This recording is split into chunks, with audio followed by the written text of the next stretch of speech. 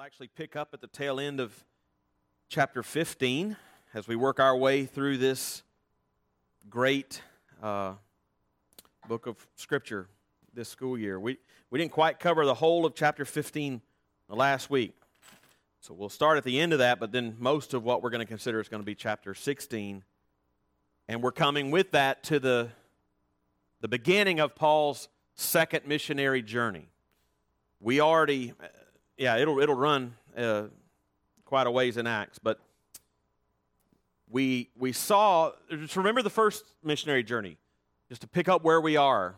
On that first missionary journey in chapters 13 and 14, Paul and Barnabas had traveled through, it was a shorter trip, but they had traveled through some predominantly Gentile cities, made believers in those cities, started churches in those cities. Then they came back to Antioch, to the church where they'd sent them out, and they reported all that God had done in those cities and about how many Gentiles had come to saving faith on that missionary journey. Well, as they were reporting how many Gentiles were coming to faith, some Jews who had come to faith in Christ began to dispute with them on the very basic issue of how does a person become a Christian? Right? And some of the Jews, especially the Pharisees who had come to faith in Christ, were convinced that for Gentiles to come to saving faith in Jesus Christ, they too had to be circumcised, had to keep the law of Moses, which was most definitely not the gospel that Paul had been preaching in all of those cities. And so they convened a council in Jerusalem. And that's what we find in Acts chapter 15, which we looked at last week. And Paul and Barnabas presented their case, the Jews presented their case, and James and Peter and the other apostles agreed with Paul and Barnabas that all one needed to be saved was to repent of sins and to place their faith and trust in Jesus Christ. Grace alone, through faith alone, in Christ alone, came out of that council in Jerusalem. It's not surprising that on the heels of that council, in which that was the topic, is right after that Paul would have penned his letter to the Galatians. And you read that, it's about as clear as any letter he wrote on that very issue. We're saved by faith alone, apart from the works of the law. Well, by the time we get to our passage for today, a couple of years have gone by, and Paul's about to embark on his second missionary journey. It's much longer than the first. It's going to cover, it's going to take something like 3 years to complete this journey. And the description of those events are going to take us from the end of chapter 15. They'll actually set foot off in verse 40 and run all the way through near the middle to the end of chapter 18. Just to put a time stamp on this, this journey took place, most scholars agree, from AD 49 to 51. So 49 to 51. And by the time this journey was complete, Paul would have written his letter to the Galatians, and also, more than likely, his first two letters to the Thessalonians. He visits Thessalonica on this journey in chapter 17, and during this 3-year journey, he writes both 1st and 2nd Thessalonians. But as they start out on this journey, which we're going to read in just a minute, it's going to describe to us the events that brought them to the city of Philippi and what happened there in the city of Philippi. It's a great chapter, so let's do what the Lord said and not neglect the public reading of His Word, and let's read it together. We'll begin in chapter 15, verse 36, and read through the end of chapter 16. And after some days, Paul said to Barnabas, "Let us return and visit the brothers in every city where we proclaim the word of the Lord and see how they are." Now Barnabas wanted to take with them John, called Mark, but Paul thought best not to take with them one who had withdrawn from them in Pamphylia and had not gone with them to the work. And there arose a sharp disagreement, so that they separated from each other. Barnabas took Mark with him and sailed away to Cyprus, but Paul chose Silas and departed, having been commended by the brothers to the grace of the Lord. And he went through Syria and Cilicia, strengthening the churches. Paul came also to Derbe and to Lystra. Remember, those are cities he visited on the first missionary journey. A disciple was there named Timothy, the son of a Jewish woman who was a believer, but his father was a Greek. He was well spoken of by the brothers, at Lystra and Iconium. Paul wanted Timothy to accompany him, and he took him and circumcised him because of the Jews who were in those places, for they all knew that his father was a Greek. As they went on their way through the cities, they delivered to them for observance the decisions that had been reached by the apostles and the elders who were in Jerusalem. That would be the events of Acts 15. So the churches were strengthened in the faith, and they increased in numbers daily. And they went through the region of Phrygia and Galatia, having been forbidden by the Holy Spirit to speak the word in Asia. And when they had come up to Mysia, they attempted to go into Bithynia, but the Spirit of Jesus did not allow them. So, passing by Mysia, they went down to Troas. And a vision appeared to Paul in the night. A man of Macedonia was standing there, urging and saying, "Come over to Macedonia and help us." And when Paul had seen the vision, immediately we sought to go on into Macedonia, concluding that God had called us to preach the gospel to them. So, setting sail from Troas, we made a direct voyage to Samothrace and the following day to Neapolis, and from there to Philippi, which is a leading city of the district of Macedonia and a Roman colony. We remained in this city some days. On the Sabbath day, we went outside the gate to the riverside, where we supposed there was a place of prayer, and we sat down and spoke to the women who had come together. One who heard us was a woman named Lydia, from the city of Thyatira, a seller of purple goods, who was a worshiper of God. The Lord opened her heart to pay attention to what was said by Paul. And after she was baptized, in her household as well, she urged us, saying, "If you have judged me to be faithful to the Lord, come to my house and stay." And she prevailed upon us. As we were going to the place of prayer, we were met by a slave girl who had a spirit of divination, and brought her owners much gain by fortune-telling. She followed Paul and us, crying out, "These men are servants of the Most High God, who proclaim to you the way of salvation." And this she kept doing for many days. Paul, having become greatly annoyed, turned and said to the spirit, "I command you in the name of Jesus Christ to come out of her." And it came out that very hour. When her owners saw that their hope of gain was gone, they seized Paul and Silas and dragged them into the marketplace before the rulers. And when they had brought them to the magistrates, they said, "These men are Jews, and they are disturbing our city. They advocate customs that are not lawful for us as Romans to accept or practice." The crowd joined in attacking them, and the magistrates tore the garments off them and gave orders to beat them with rods. And when they had inflicted many blows upon them, they threw them into the prison, ordering the jailer to keep them safely. Having received this order, he put them into the inner prison and fastened their feet in the stocks. About midnight, Paul and Silas were praying and singing hymns to God, and the prisoners were listening to them. And suddenly there was a great earthquake, so that the foundations of the prison were shaken, and immediately all of the doors were opened, and everyone's bonds were unfastened. When the jailer woke and saw that the prison doors were open, he drew his sword and was about to kill himself, supposing that the prisoners had escaped. But Paul cried out with a loud voice, "Do not harm yourself, for we are all here." And the jailer called for lights and rushed in. And trembling with fear, he fell down before Paul and Silas. Then he brought them out and said, "Sirs, what must I do to be saved?" And they said, "Believe in the Lord Jesus, and you will be saved, you and your household." And they spoke the word of the Lord to him and to all who were in his house. And he took them the same hour of the night and washed their wounds, and he was baptized at once, with he and all his family. Then he brought them up into his house and set food before them, and he rejoiced along with his entire household that he had believed in God. But when it was day, the magistrates sent the police, saying, "Let those men go." And the jailer reported these words to Paul, saying, "The magistrates have sent to let you go. Therefore come out now and go in peace."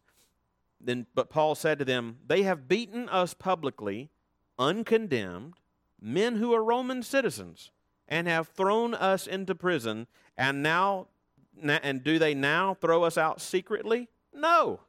Let them come themselves and take us out." I love Paul. The police reported these words to the magistrates, and they were afraid when they heard that they were Roman citizens, so they came and apologized to them.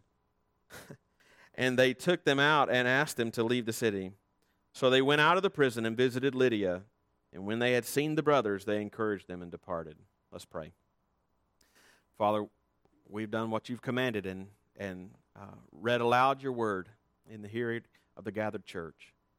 And what we've just read, Lord, we confess our faith is your holy, inspired, inerrant, authoritative, sufficient, clear, and necessary word.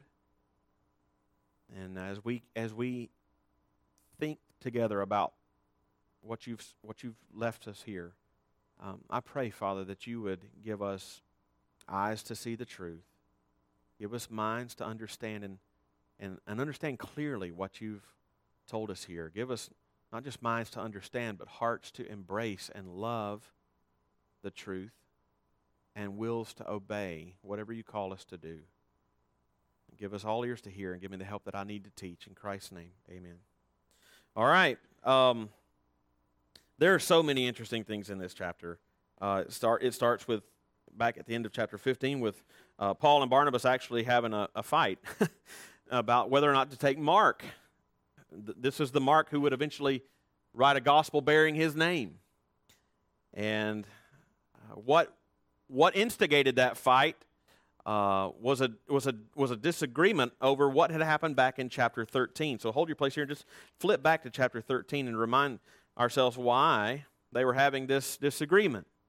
We didn't draw a lot of attention to it when we were here a couple of weeks ago. But looking at chapter 13, Paul and Barnabas were sent off on their first missionary journey. And if you look at the very last verse of chapter 12, you see that John, whose other name was Mark, joined them on that first missionary journey. Incidentally, you don't have to turn there, but in Colossians chapter 4, verse 10, we learn that Mark was Barnabas' cousin.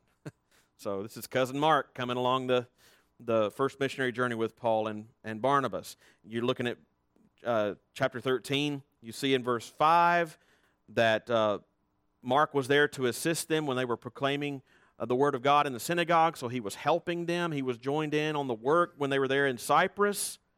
But then there's this seemingly throwaway comment down in verse 13 where it says, now Paul and his companions set sail from Paphos and came to Perga and Pamphylia, and John, that is Mark, left them and returned to Jerusalem. So Mark, for reasons that we're not told, abandoned them and abandoned the work. And we're going to find out, you can turn back to 15, we're going to find out that this did not sit well with Paul. Barnabas, being Mark's cousin, was a little more eager to forgive him. Paul, not so much. Barnabas wanted him to go on this second missionary journey. Paul was like, nah. So Barnabas and Mark went back to Cyprus. Paul said, I'm going to take Silas with me, and they go on the second missionary journey. Let me just pause right here because it's kind of unusual to see Paul and Barnabas, two believers, just having a fight with each other right here. It does come full circle. Paul does reconcile with Mark. In fact, you learn from later letters that Paul wrote that you see, that's how we know this, in the book of Philemon, which I know some of you probably read regularly. He calls Mark one of my fellow workers, right along with Luke even. And in the last letter that he ever wrote that we know, 2 Timothy, wrote to Timothy. He's an old man. He's awaiting trial in Rome before Caesar. Last chapter of his last letter, he tells Timothy this. He says, Luke alone is with me. Get Mark and bring him with you, for he is very useful to me in ministry. So they mended fences at some point, but not in our passage today. Like I said, Paul and Silas are now traveling together. They're going to pick up Timothy in one of those cities they had gone through before, and also they're going to pick up Luke. Luke, wrote this book that we've been studying through. He wrote Acts, and they're going to pick him up. Well, his name doesn't appear in this chapter, so how do you know they pick him up? Well, if you'll notice right around verse 10, and something changes, and instead of saying they did this and they did that, it starts saying we did this. And God didn't call them to preach, He called us to preach. And so it's now we and us instead of they and them. So apparently Luke is now with them, and he's writing from this point on. He's writing things not from what he has heard from Paul and others, but he's writing things that he himself as an eyewitness participated in. So this is a fascinating chapter, and some of the most well-known stories in Acts are in this one chapter. You could almost pluck any of these stories out and spend a whole morning on it. There's no way that we're going to uncover every curiosity here. So looking for something that might unify all of these different stories, I think a legitimate theme that you can glean from all of this in this chapter is how the Lord builds His church. How the Lord builds His church, because that's what we see happening here in Philippi. A church is started. There was no church there at the beginning of the chapter, and by the end of the chapter, there is a small church there meeting in Lydia's house. How did that come about? What did God use in this chapter to build His church there in Philippi? And I think as you look at this chapter, there are at least three ways that God builds His church. Not the only three ways, but three ways that God builds His church that we see here in chapter 16. First, I want us to see that God builds His church through our willingness to go. We'll see that mainly in the early verses through verse 10. Our willingness to go. And then second, right around the middle of the chapter, I want us to see God's power to save in building His church. We see that illustrated in the middle of the chapter with this account with Lydia. God's power to save, not just our willingness to go, but we need His power to save when we go. And then finally, I want us to see through this latter part of the chapter that God uses our perseverance in the building of His church. We'll see that mainly in the story of the Philippian jailer. So that's where we're going. That's the angle at which we're going to attack this chapter. And let's see that first through our willingness to go. All right, we're told in the last verse of chapter 15, and then again in verse 4 of chapter 16, that Paul and Silas had a plan as they set off on this second missionary journey to go back through some of the cities that they had visited on the first and see how they were doing. They pick up Timothy there, and we're told in verse 5 that as they went through and encouraged them, verse 5 says that the churches were strengthened in the faith and they increased in numbers daily. But what I want to, these curious verses, is what I want to zero in on in this point, is verses 6 and 7. I think they're interesting because twice we're told in verses 6 and 7 that they wanted to go into several different cities, but each time they set out, it says the Holy Spirit didn't let them. Right? They were forbidden by the Holy Spirit. So it says in verse 6, they went through the region of Phrygia and Galatia, having been forbidden by the Holy Spirit to speak the word in Asia. Okay, so they don't go there. Then in verse 7, they say, where do we go? Well, let's go to Bithynia. Well, they come up to Mysia. They attempted to go to Bithynia, but the Spirit of Jesus did not allow them. Now, we're not told why. I'm not really sure how the Holy Spirit prevents you from going somewhere. I'm sure the Holy Spirit has many ways He could do that. He could speak audibly from heaven. He could just arrange circumstantial events to prevent you from going somewhere. We're not told how He prevented. I wouldn't spend a lot of time speculating on how. But what I do want to zero in on in these two verses, aside from the bit about the Holy Spirit not allowing them to go to certain places, I want to, for our purposes and for your purposes, I want to ask you this question. Do you notice how Paul was trying to decide what to do next? It's essentially, we went here and here, and we tried to go over here, but we couldn't. So we tried to go over here, but we couldn't. So we went over there instead. Like, that's basically what he says. In other words, what did he not do when he was trying to do? What did he not do? He did not stand still, paralyzed for fear of making a decision, waiting on the Lord to tell him what to do next. Now, we're going to see in just a minute, the Lord does give him a vision to go to Macedonia, but that had not happened yet. And Paul was not simply waiting for fear of making a wrong decision before he made a decision, right? There is no, for fear he was going to make some decision that was completely put him out of the will of God. There was no hesitancy, waiting on the Lord's specific direction at every step. He knew that the Lord had commissioned him to go and to preach, and so he was just going.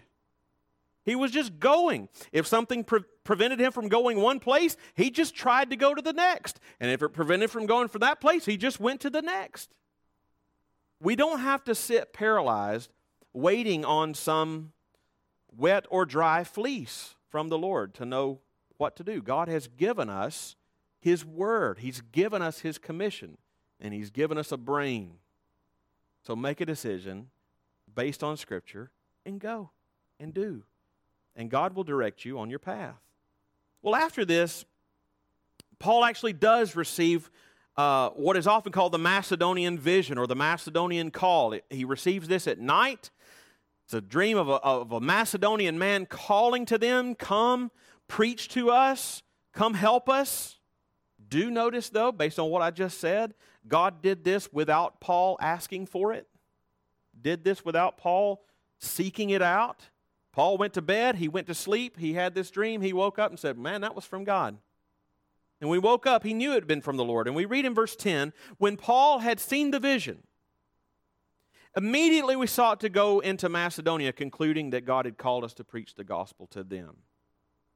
Now, for this, we're talking about God builds His church through our willingness to go. I want to point out two things about this verse. First, it specifically says God wanted to build a church in Macedonia, in Philippi. And so to build that church in Philippi, it says specifically in that verse, God called us to preach the gospel to them. God called us to preach the gospel to them. There's a famous story about William Carey, who is known as the father of the modern missions movement. He lived from 1761 to 1832 in England. He was a Baptist. He was a shoe cobbler. And he felt the Lord calling him to missions, to take the gospel where the gospel had not gone. When he made known that he felt that to his church, that call to go to India, one minister was purported to tell him, young man, sit down. When God pleases to convert the heathen, He will do it without your aid or mine. Now, that is true. God said, let there be light, and there was light. God can convert the heathen without your aid or mine. It's just that's not how He has chosen to work.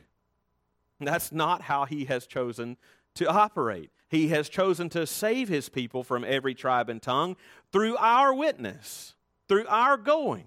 William Carey knew this. That didn't deter him when that man supposedly said that. And one of his famous phrases that he often said was, expect great things from God, attempt great things for God.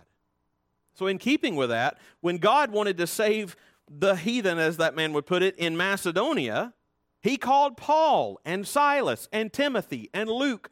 Go tell them. Go preach to them. That's the first thing about verse 10. When God wanted to do His work there, He called men to take the message to do it. But then the second thing about verse 10 is that when God called them, it says, immediately, we sought to go into Macedonia. They did not hesitate to go. God doesn't write the gospel in the sky. He's been pleased to use us and our witness as one of His tools to save, and our testimony of our lives of the gospel. So that's the first thing. When God wanted to build a church in Philippi, the first thing He used was our willingness to go. Paul and Silas and Timothy and Luke's willingness to go. God does not build a church without someone preaching the gospel. That's just a fact. God may prepare a people in advance of that gospel coming. He may prepare that people to receive that gospel, but no one is saved until the gospel arrives. So He builds a church through our willingness to go. But secondly, our witness alone won't do it. Our witness alone can't do it. I'm not that persuasive, I'm not that powerful, and neither are you. So the second thing He always uses is His power to save. God's power to save. Just because God uses us to preach the gospel doesn't mean that someone's salvation is dependent on our delivery, our ability, or our persuasiveness. Paul knew that. He doesn't just say here, but he told the Corinthians in 1 Corinthians 2, when I came to you, I did not come proclaiming the testimony of God with lofty speech or wisdom. I was with you in weakness and in fear, much trembling, and my speech and my message were not implausible words of wisdom. Why did he make it a point to mention that there to them? He said in verse 5, so that your faith might not rest in the wisdom of men, but in the power of God. And we see that here in chapter 16 of Acts. Paul received this vision to go to Macedonia, to go to Philippi, and the next place we find him is in Philippi. And while he's there, it tells us in the middle of the chapter that he encounters a lady named Lydia. It says she was a seller of purple goods, which means that she was more than likely wealthy. It tells us that she was a worshiper of God, which tells us she was similar to Cornelius in chapter 10, who was persuaded by Judaism, perhaps had not converted officially to Judaism, but certainly didn't know the gospel of Jesus Christ. Right? That's why she was there praying and called a worshiper of God. Well, Paul preached to them, and we're specifically told in verse 14 that the Lord opened Lydia's heart to pay attention to what was said by Paul. Well, seeing that in the next verse, verse 15, that she is baptized, whatever the Lord did in her heart in verse 14 brought her to saving faith. That brought her to that point of being baptized in the very next verse. And that's clear if you look closer at verse 14. Just think about it. As Paul preached, it says that the Lord opened her heart. Opened her heart. The Lord opened her heart. That implies two things. It implies that our hearts need to be opened when we hear the word. And secondly, it implies that we can't open our own hearts. If Lydia would benefit savingly from Paul's preaching, her heart needed to be opened because she couldn't open it, and the Lord did it. The Lord makes us responsive to His words. Our hearts, like Lydia's, are by nature dead to the gospel message.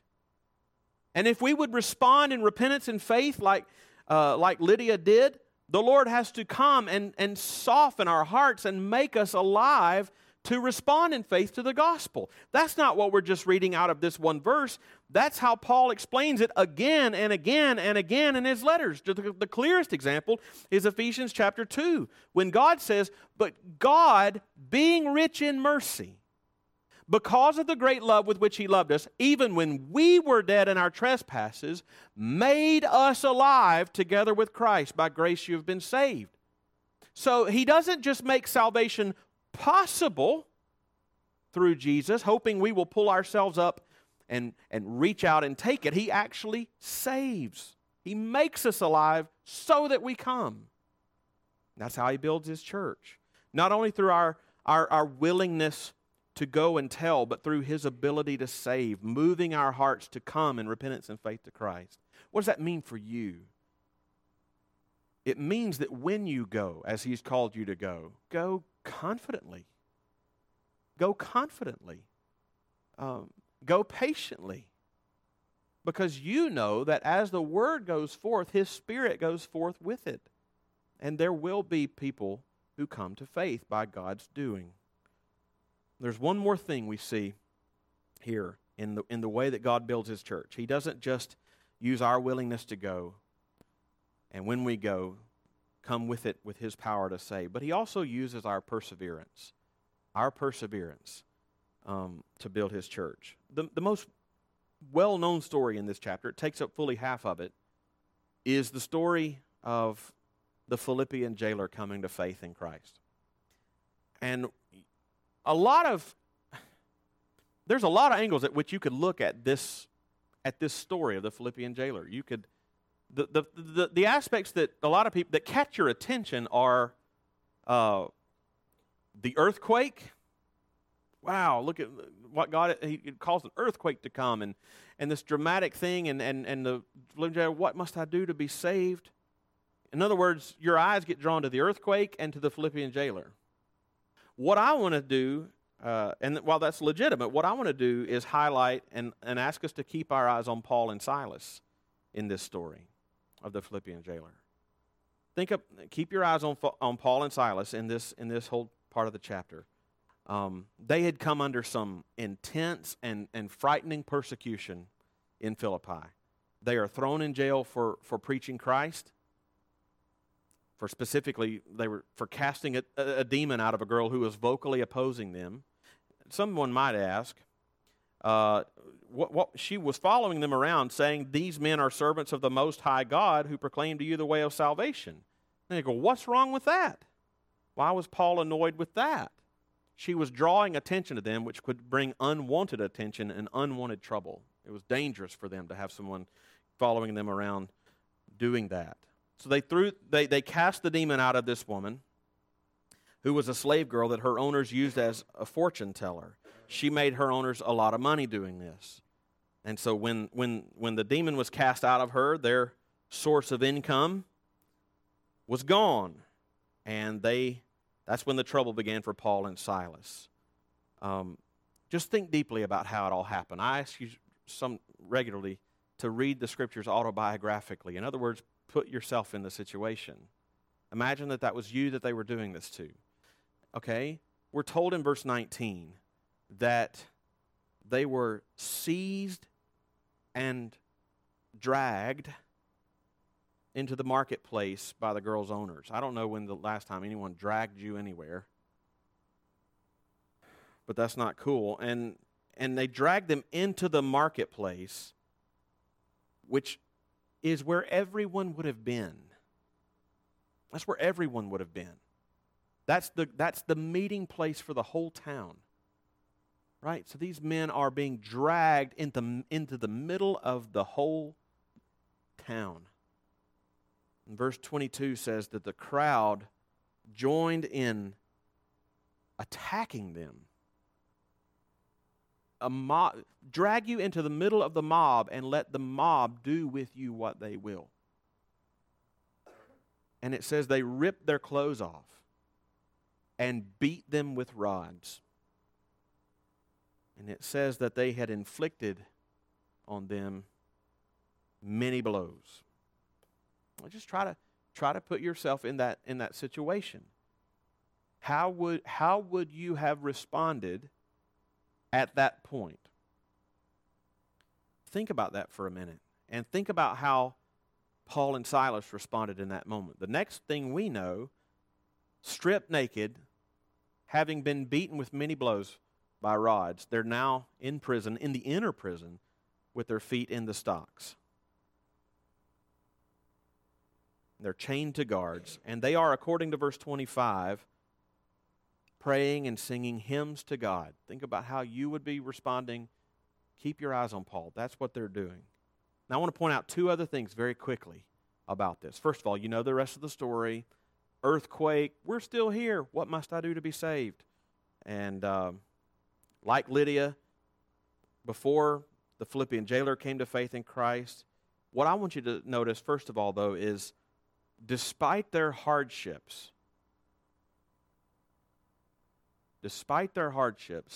being beaten with rods, left stripped naked before the whole town, they were still in a frame of mind to share the gospel when there was an opportunity.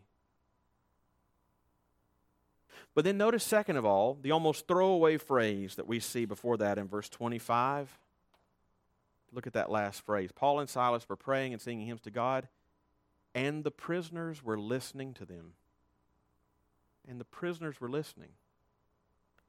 Now, we're never told if any of the other prisoners ever became Christians, but no doubt the joyful perseverance of Paul and Silas was a witness to them in that moment. By the end of the chapter, there's a small church meeting in Lydia's house.